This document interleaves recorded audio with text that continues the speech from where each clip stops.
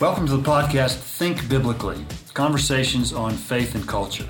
I'm your host, Scott Ray, Professor of Christian Ethics and Dean of the Faculty at Talbot School of Theology, Biola University. We're here today with my colleague in Christian Ethics. It's actually nice to have somebody else in the fraternity here with me. Absolutely. Dr. Ken Magnuson, who is Professor of Christian Ethics at the Southern Baptist Theological Seminary in Louisville, Kentucky. He's been there since 1999. He also chairs the Department of Worldview and Culture, which sounds a bit like a Department of Philosophy/Cultural Engagement. Yep.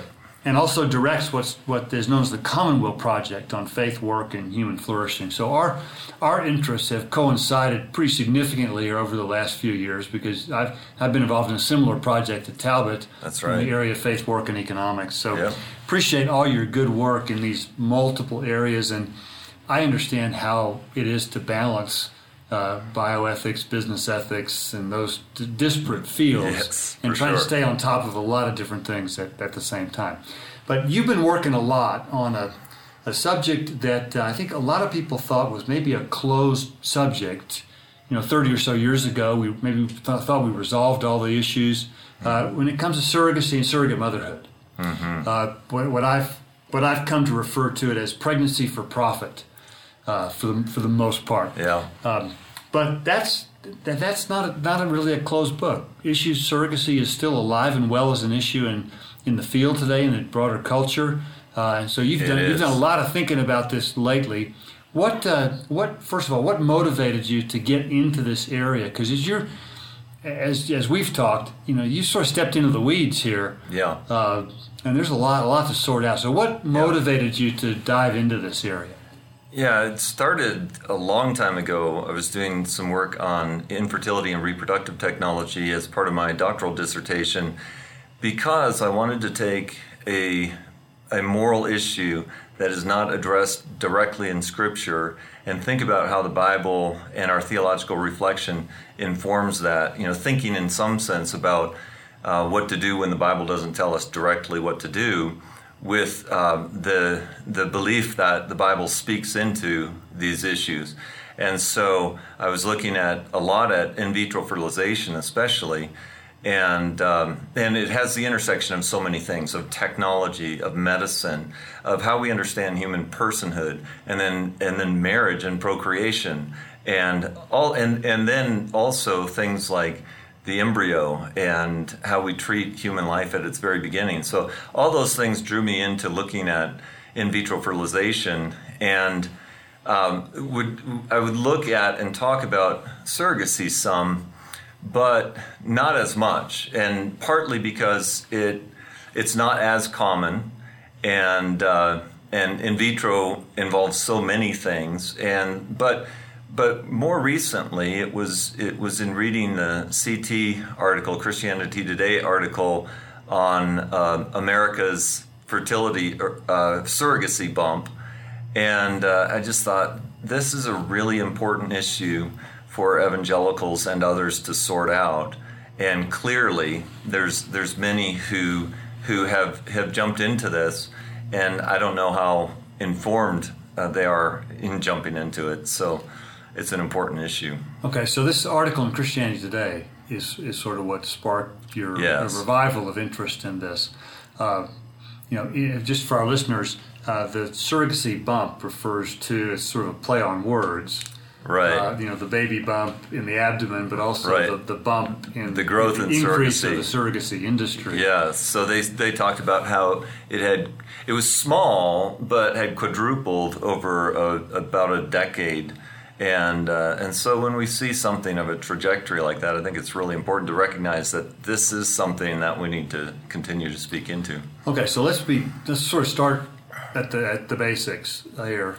For the benefit of our listeners who might not be aware of what the surrogacy industry is like, there are lots of different ways to do surrogacy arrangements. Yeah. So tell us about what are the different varieties of these arrangements. Yeah, so I would put it in a couple of different categories.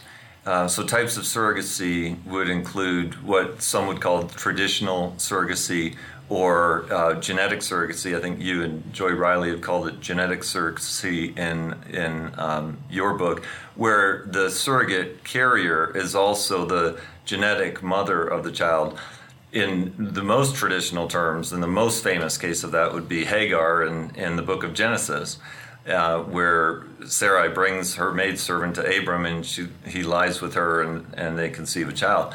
In more modern time, it would be the Baby M case out of New Jersey in the mid-'80s, where she was inseminated with the husband's sperm.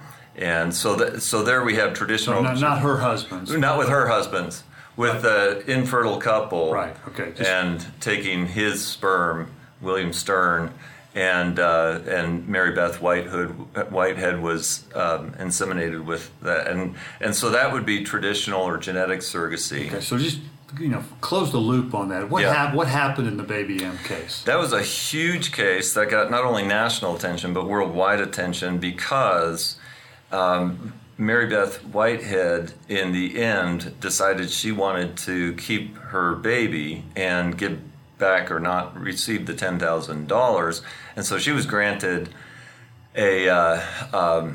some days with the child, and she ended up essentially kidnapping or taking the child and fled.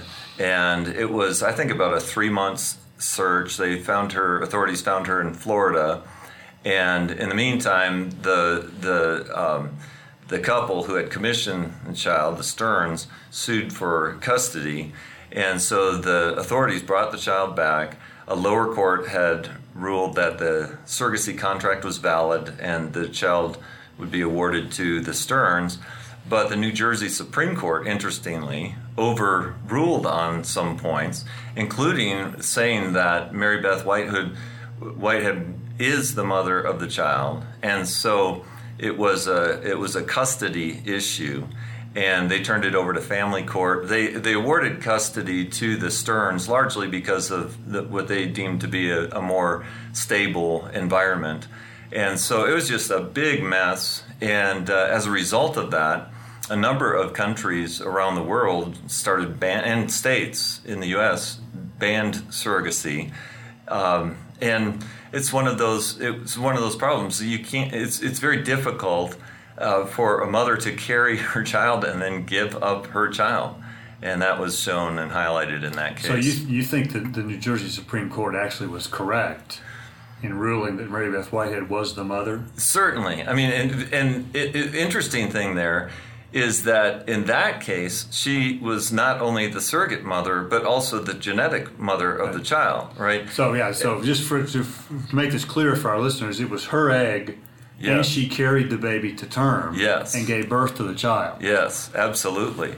And so what's really fascinating, and this may be getting ahead of ourselves a little bit, but what's really fascinating is that later courts have ruled that even a surrogate who's carrying a child that's not from her egg, that is coming from either the couple who have commissioned the child or some combination with a donor egg or sperm, and the surrogate is only the gestational carrier, courts have ruled that she is a biological parent. She is a biological mother of that child. And so that's without that genetic connection. It shows something of an understanding of how important pregnancy or gestation is. So, I think it's important to recognize that she is a biological mother, not the Right. So they recognize the woman who contributed the egg and the surrogate both as biological mothers. Hey, folks, if you think this is getting complicated, we're just getting started. Yeah. So hang in there. That's right. Okay, so traditional surrogacy is one kind. Yes. Okay.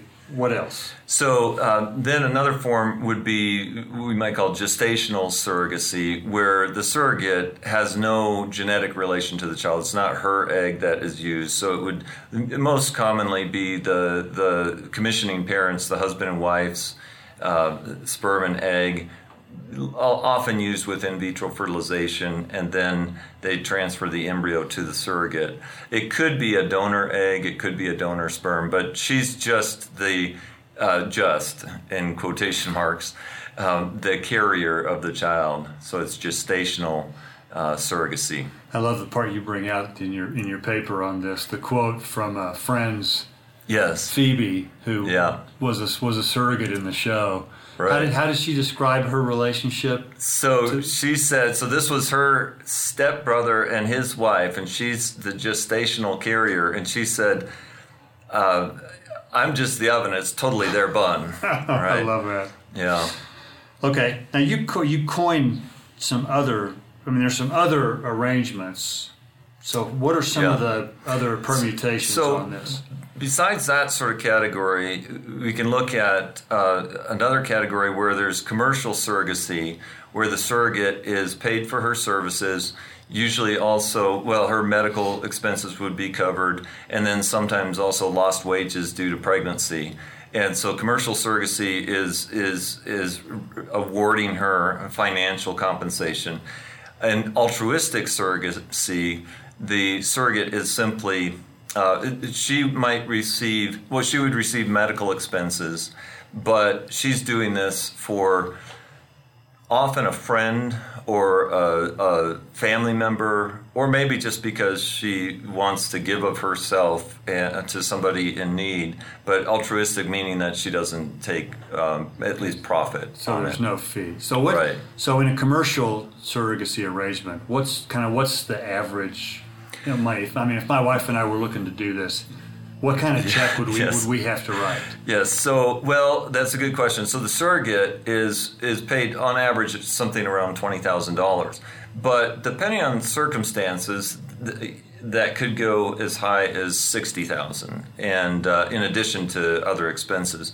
In terms of the commissioning parents, what they're going to pay, often that is in the range of about $80,000. Total. It may depend on whether in vitro fertilization is part of the process, which it often is. And for couples who come on to the United States internationally with travel and everything involved, which is often it's a full package, and that can cost up to $200,000. Yikes, that's an expensive form of reproductive tourism. Yeah. Now, there are other parts of the world where this is done quite a bit cheaper, yes. I take it? Yes.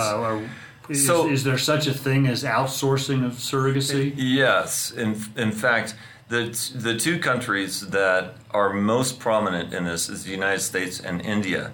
So in recent years, 1 year, I believe it was $6 billion spent on surrogacy, and the U.S. was $4 billion of that.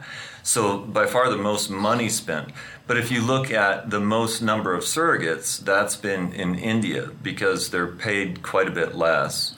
And where I said in the U.S. a surrogate may be paid on average about $20,000, in India it would be more like $3,000 to $6,000. Oh, that's a big difference. It's a big difference.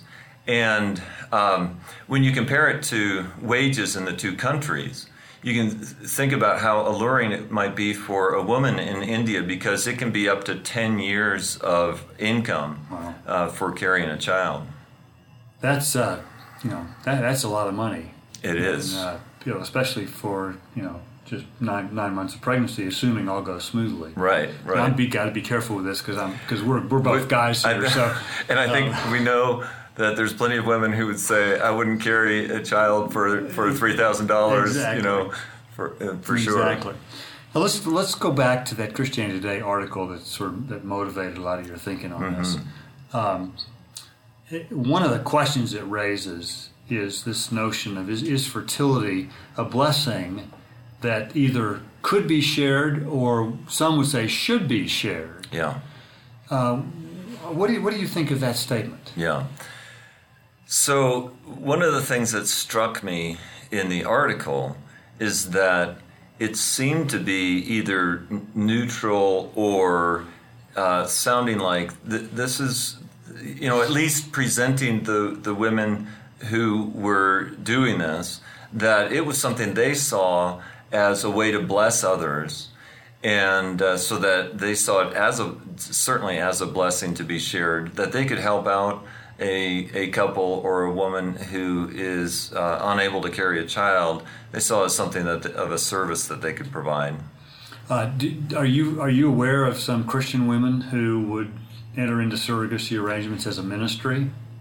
Well, that's one of the women in the story started a surrogacy agency, and she was a Christian woman. And in fact, between the three women that were profiled in the story, I think they had carried, if I remember right, 7 children as surrogates, and they had a number of children of their own as well. So let me take you back. This is a few years ago, because one of the occupational hazards for both of us of working on some of these things in bioethics is sometimes people in our churches know that we're working on this, and they approach us on these things. I had a couple approach me some years ago. They knew I'd been thinking about some of this, and they came all excited in the parking lot of church and said, we get the best news. Our daughter is serving as a surrogate for our daughter-in-law. Mm. Isn't that the most Christ-like thing? Mm. And I think that's sort of the ethos of this article. That we think 9 months sacrifice to carry a child for someone else sort of sounds like maybe not the epitome of Christ-like altruism, but it's pretty close to it. Yeah, it's significant. It is. Yeah. Now I think we can probably quibble back and say, well, if it's that kind of altruism, then let's talk about the fee that's being charged too. Yeah. But I think a lot of people, it strikes them as just being this incredibly compassionate, sacrificial thing that they would do for another person. Yeah. How do you respond to that? Yeah. So I could have said when talking about commercial and altruistic surrogacy that only about 2% of surrogates are altruistic. So there's usually a financial transaction. Now, as I look at it, I would say there's multiple motivations. And so I don't think a woman is carrying a child for 9 months just to get $20,000. That's a lot of money, and that would be tempting, especially depending on where someone is at in their stage in life and things like that.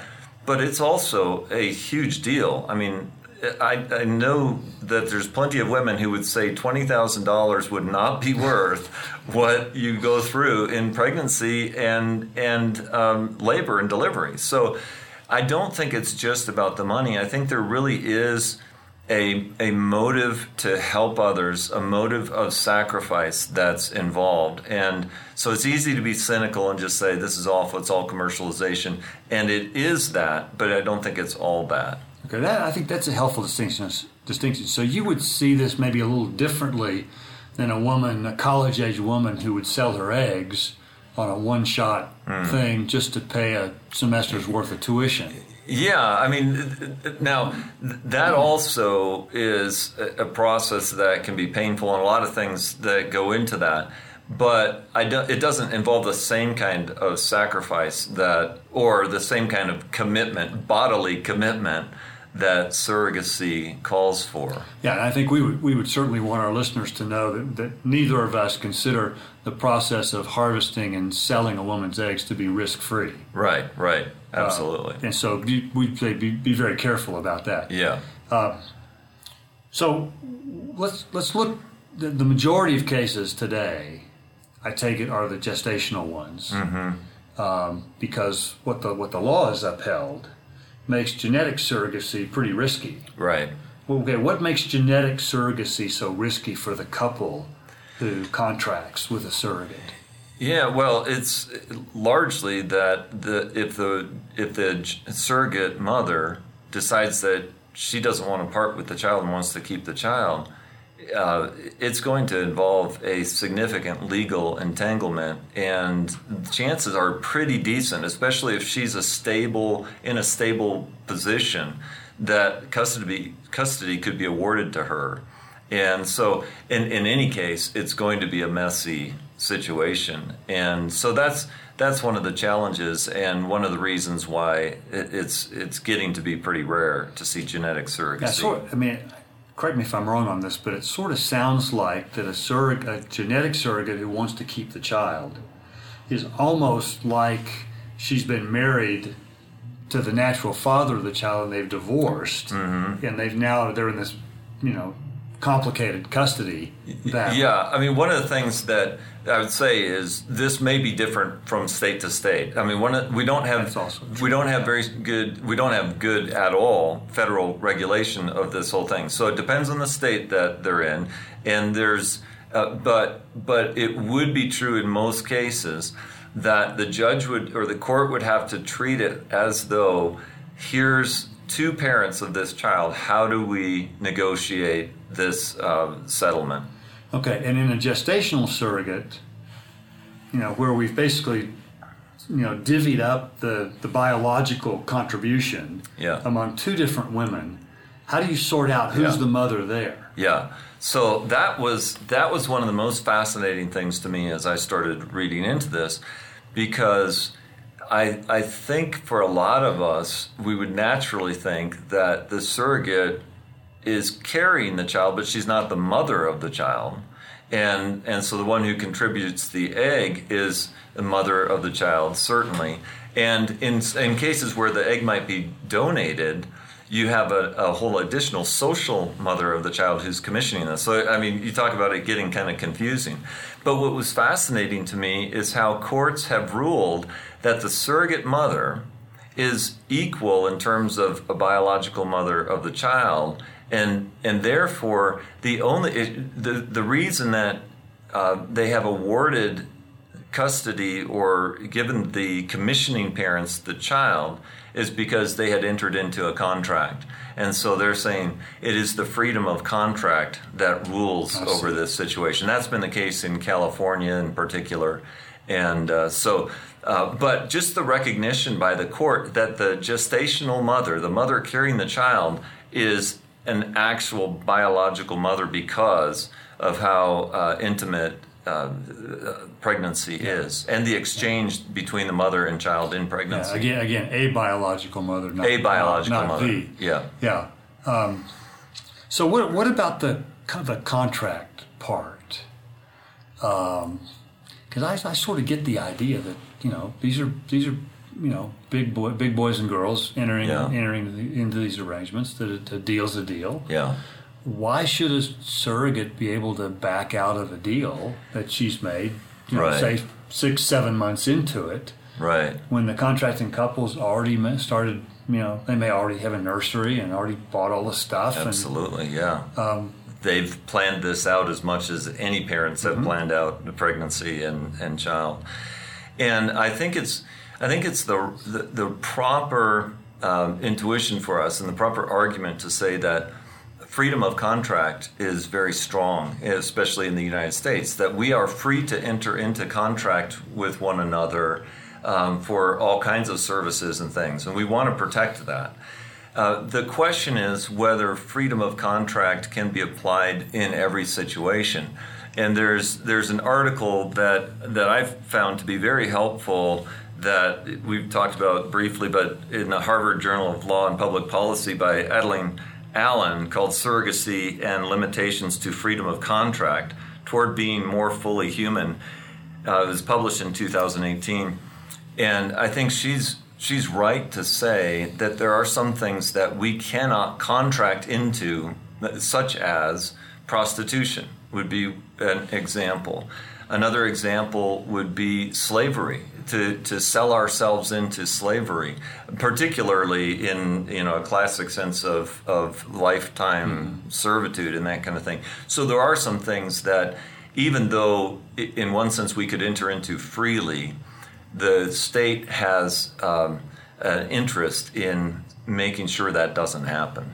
Yeah, I suspect that if you and I decided to settle some of our theological differences with pistols at 20 paces, right, and we signed a contract that we were going to do that, right, and all of a sudden I get nervous because you're a better shot than I am, and I back out of it, you can't take me to court for breach of contract. Right. The court will not stand with me on that. And which I'm grateful for. It's a good it's thing. It's a good thing. Yeah. Okay, so Ken, what we sort of talked a little bit about the landscape of surrogacy. What reservations do you have? What troubles you about surrogacy the way it's practiced today, Yeah. the surrogacy industry. Yeah. But what bothers you about it? When I started thinking about, what would be my reservations, especially in response to the Christianity Today article, I thought about 2 or 3 things. By the time I was done reading and reflecting on a number of cases and on the meaning of procreation and marriage and one flesh and of the connection between parents and children and all of these things, I had 10 things that concerned me, and concerned me enough that I would argue that we should not enter into a surrogate relationship, that we should not permit surrogacy because of these concerns. And among them, let's say, what of those 10, what's at the top of the list? I think that I would say exploitation. The possibility of exploitation is very strong when you're talking about a woman who is in great financial need and the option of making some money by carrying a child in her womb, especially when it can be, she might find it easier to justify because she's helping somebody out. Mm-hmm. So that would be one thing. Well, if you put it into the mix too, you probably have infertile couples with varying degrees of desperation. Yeah, that's right. The couple that long deeply for a child, and it's a good desire to long for a child, can easily move in directions that I think are not helpful or good for them. Do you see that possibility for exploitation more so in the U.S. or in places like India? I think it's especially acute in a place like India because of poverty being a much bigger problem, and even though they would be paid much less, in terms of what that means to them, it's a huge amount of money, and this is in a country where I think it's very different, but there's at least a parallel that some people would be coerced into or exploited into selling an organ, a kidney or something, and so. In the U.S., it's not as great a problem, but I think there's coercion that can be subtle and exploitation, whether or not we recognize it. I think it is well documented, at least in India, that a lot of the women who serve as surrogates are sort of under the authority of the broker who arranges the deal, and the broker oftentimes has a lot of restrictions that they place on the women when during their pregnancy, sometimes amount to what I would consider close to being under house arrest. Yeah. And they have nothing. Their desperation for the money prevents them from resisting that, or once you're pregnant, it's kind of hard to walk away from the deal. No, that's right. What about the? I know you have a concern about the bonding that takes place during pregnancy and what happens to that in a surrogacy arrangement. I take it that's pretty high up on the list too. Yeah, was one of my chief concerns in this, because I think that as I look at it, it's part of God's design that the bond between husband and wife is extended in procreation to a child, and that begins in pregnancy. And the bond is particularly strong between the mother and child in pregnancy. And this is not merely an emotional bond, but it is an emotional bond. And she's the first to become aware of the child inside of her, and by the way, it goes 2 ways too. She's bonding with the child, but the child is also bonding with the mother, and the mother's voice is something that the child will recognize and hear, and her heartbeat is the rhythm of the child's life, and so And then there's through the umbilical cord, there's an exchange that is much one way, but there's an influence on the mother as well with hormones and things like this. And so it's an emotional bond, but it's more than that. And there's a field of science called epigenetics that is a little bit beyond what I've done a lot of work in, but it's showing that there's actually a physiological bond between mother and child. And one of the things that they have observed is that a mother may, for a number of reasons, and it may be willful or maybe circumstances that she doesn't bond with the child. It may be a pregnancy she doesn't want. But it's interesting in the case of surrogacy, it's sort of a conflict here, because it's not a pregnancy that she doesn't want so much as a pregnancy that she needs to distance herself from. And so there's some similarities there. And there's research that shows, for instance, that where bonding is weaker during pregnancy, things like postpartum depression is greater. And so it just signals that there's a strong bond that takes place between mother and child in pregnancy that is deliberately distanced. And I think that's a significant issue, a significant problem. So that's not something we would want to encourage, even in the name of altruism. Absolutely. Absolutely. For the sake of the mother carrying the child, because I think she has to, in some sense, detach herself from something that God has designed for her to attach herself to, but also for the sake of the child, because the child is completely bonded to that mother. And one of the things that several people talked about in their observations is how the most natural thing, the thing that a child cries out for upon birth, is to be laid on his or her mother's chest, and that's such a significant time. But in surrogacy, very often they whisk the child away directly to the perhaps intermediate care, and then on to the commissioning parents. And I think that leaves both the child and the mother in a very, very difficult position.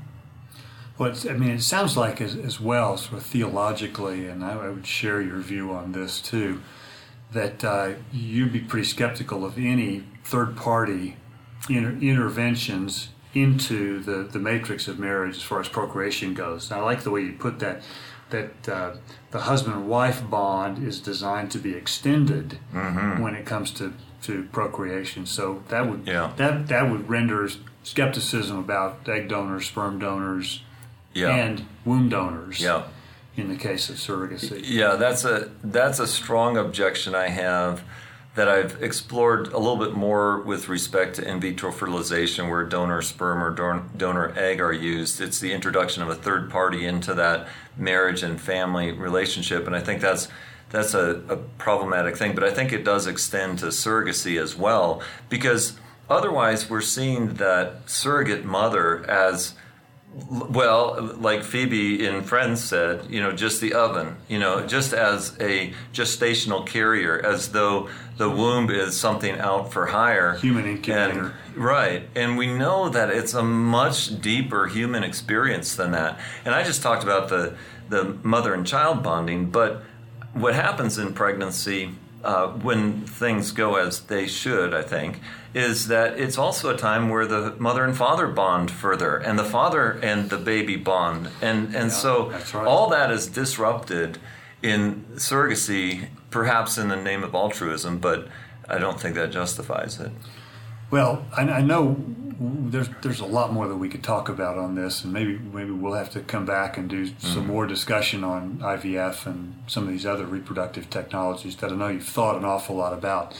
But I think this gives us a lot of good food for thought, and we're not, you're not denying how painful infertility is. No, not at all. But just, taking this option for a Christian couple and having pretty significant reservations about surrogacy. That's right. One of the things that I try to convey as clearly as I can to my students when I talk about reproductive technology is that infertility is a deeply painful experience, and the Bible attests to this both directly in Proverbs 30, 15, and 16, but also by the experience of of barren women in the Bible. And so I think we need to have deep compassion for those who are suffering. Studies show that the suffering of infertility is just below cancer patients in terms of the intensity and things like that. So we absolutely need to know that and to care for those who are suffering infertility. I just think that there are some things that ought not to be pursued. Here. Thanks, Ken. We really appreciate your insight on this, particularly the good work that you've done on surrogacy most recently, but also sort of the long tradition you've had of good, solid work in Christian ethics, particularly in bioethics, in these areas of reproductive technology. Well, thank you, and thanks for having me. Yeah, it's been great to have you with us. Yeah. This has been an episode of the podcast Think Biblically, Conversations on Faith and Culture. To learn more about us and today's guest, Dr. Ken Magnuson, and to find more episodes, go to biola.edu/thinkbiblically. That's biola.edu/thinkbiblically. If you've enjoyed conversation with Dr. Magnuson today, give us a rating on your podcast app and share it with a friend. Thanks so much for listening, and remember, think biblically about everything.